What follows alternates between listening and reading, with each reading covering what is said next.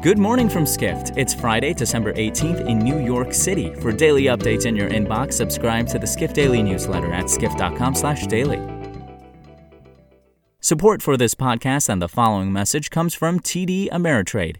TD Ameritrade's learning experience is curated from their vast library of exclusive content and customizes to fit your investing goals and interests. Get started at tdameritrade.com/education. And now, here's what you need to know about the business of travel today. Most of the U.S.'s largest airlines earlier this week began transporting coronavirus vaccines to their critical destinations, and by most accounts, it's gone off without a hitch as the country watched the doses of the potentially life-saving vaccine reach the first Americans. Airlines, citing security concerns, didn't specify how much or from where they are transporting vaccines. In fact, security concerns were among the International Air Transport Association's top worries as the industry geared up to distribute the vaccines, writes contributor Ruthie Munoz.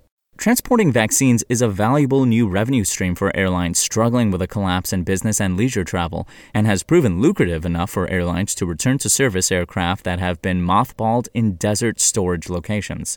United is the first commercial airline to fly the first FDA-authorized COVID-19 vaccines to the U.S., thanks to a coordinated effort between cargo, safety, technical operations, flight operations, and several other teams at United, said airline spokesperson Rachel Rivas. Southwest is working with freight forwarders and couriers to ensure it has the capability to transport vaccines in the near term. American Airlines shipped its first doses of the vaccine this week on a Boeing 777-200 from Chicago to Miami and onto a U.S. territory in the Caribbean.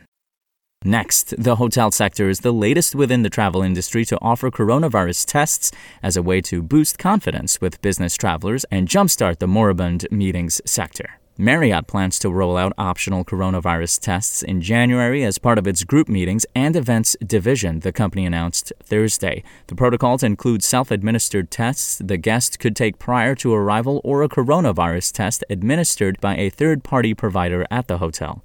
These latest health measures, similar to what some airlines offer on business traveler-heavy international routes, are part of Marriott's Connect with Confidence program that offers heightened health and hygiene practices around the meetings and events sector. Marriott's Gaylord Hotels and Resorts convention hotel brand will be the first to offer the coronavirus tests in January at properties in Florida, Tennessee, Texas, and Colorado. The health measure is expected to roll out to certain other Marriott brands in the following weeks, writes hospitality reporter Cameron Spearance.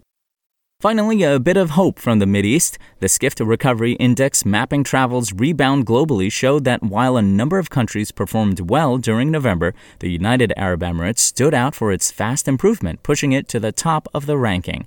After a strict lockdown over the summer, the United Arab Emirates has relaxed its entry requirements. The country relies heavily on international visitors. Skift research estimates that domestic spending last year was around $3.3 billion, while international inbound spending was over $21 billion. Dubai, as the main attraction, relies heavily on tourism and welcomed 16.73 million international visitors last year, writes senior analyst Rudder Hertz.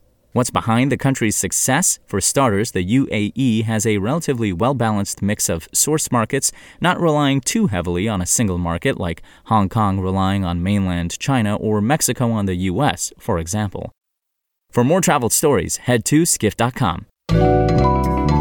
To find these stories and more insight into the business of travel, subscribe to the Skift Daily newsletter at skift.com/daily.